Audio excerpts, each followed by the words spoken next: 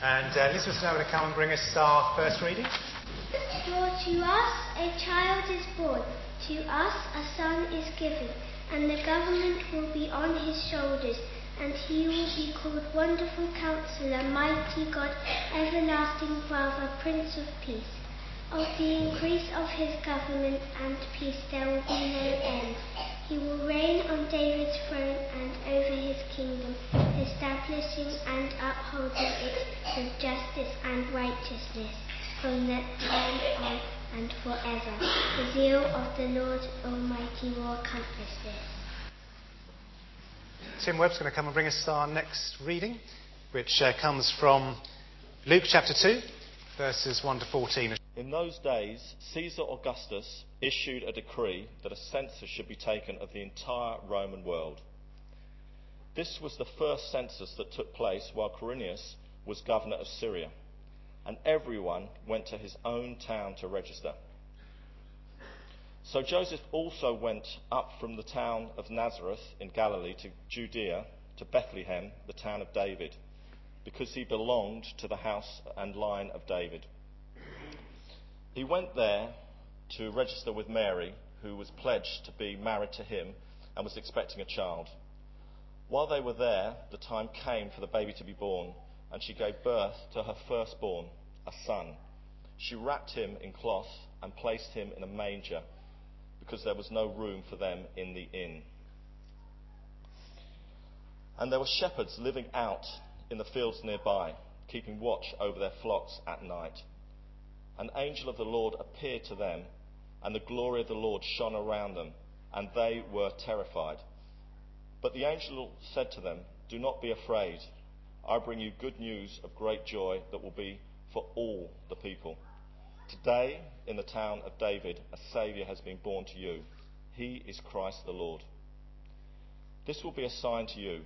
You will find a baby wrapped in cloth and lying in a manger." Suddenly, a great company of heavenly hosts appeared with the angel, praising God and saying, "Glory to God in the highest, and on earth peace to men on whom his favour rests." Well, one Christmas several years ago, the then Archbishop of Canterbury was asked by a newspaper reporter, what do you like for Christmas? Now, the newspaper reporter, he was a bit sceptical, thought he was trying to catch him out, so he thought, won't say anything too sort of large or expensive, might come across as a bit greedy, materialistic. So he said, well, I'd like a pair of socks, I think. Quite pleased with himself, being very modest. Anyway, a couple of days later, he opened the paper and he was mortified to read the following article, which said, some public figures were asked what they would like for Christmas. The Prime Minister said he would like peace in the Middle East. The Leader of the Opposition said he would like to see an end to world poverty. Meanwhile, the Archbishop of Canterbury, all he wanted was a pair of socks. Now, I'm sure he would have liked peace in the Middle East just as much as anybody else, because all of us really want peace, don't we? One of the verses that we read out earlier on was this verse from Luke, which says, "Glory to God in the highest, and on earth peace to men on whom his favour rests." It was said by a whole host of angels who appeared to the shepherds and told them to come and see the new baby born in Bethlehem. And what these angels were saying to these shepherds was this was a sign of God's favour to humankind, that he would bring peace to earth. The trouble is, of course, we don't see much peace, do we? We're 2,000 years on, and there's conflicts throughout the world. I think there are about 40-odd countries in the world at the moment that are involved in some form of conflict. And that is painful to all of us. One of my favourite groups is U2. And a few years back, Bono wrote a song. It was just after the Omar bombing. Some of you may remember that, when it was about 29 people were killed, over 200 injured. And he wrote a song which really just expressed that pain and anger at this lack of peace in the world. These were some of the lyrics that came in that song. He said, "Heaven on earth, we need it now. I'm sick of all this hanging around, sick of sorrow, sick of the pain. I'm sick of hearing again and again that there's going to be peace on earth. And what he was really doing there was just reflecting the desire in all of us for peace. We want peace in the world. We don't want conflict. One of the most famous ceasefires was nearly 100 years ago, 1914, in the First World War.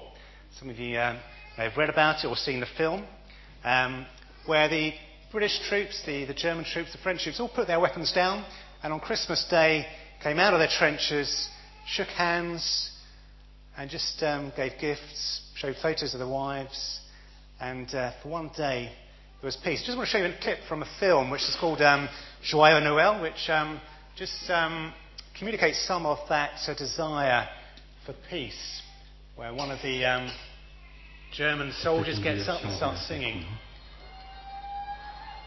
Christmas trees go up.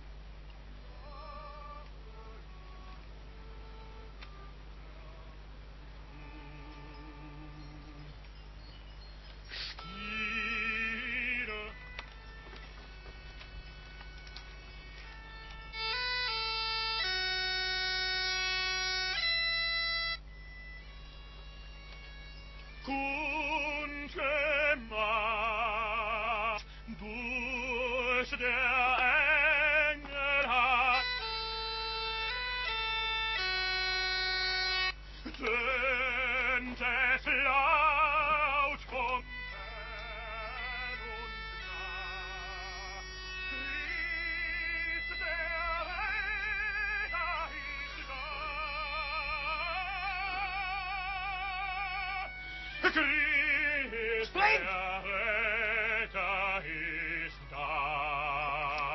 Kommen Sie da runter!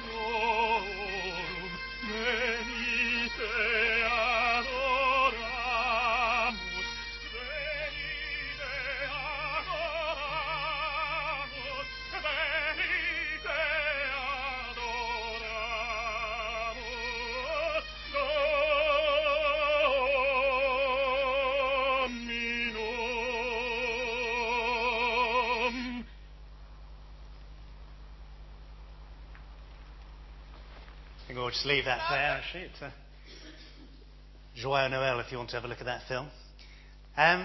It's quite a moving film, isn't it? You know, for that moment they realised that these people they'd been fighting against, who were their enemies, were actually just normal people like they were, shared the same love of music, even the bagpipes, had wives at home, even had a game of football apparently. Not quite sure who won, but rumour has it was the Germans on penalties.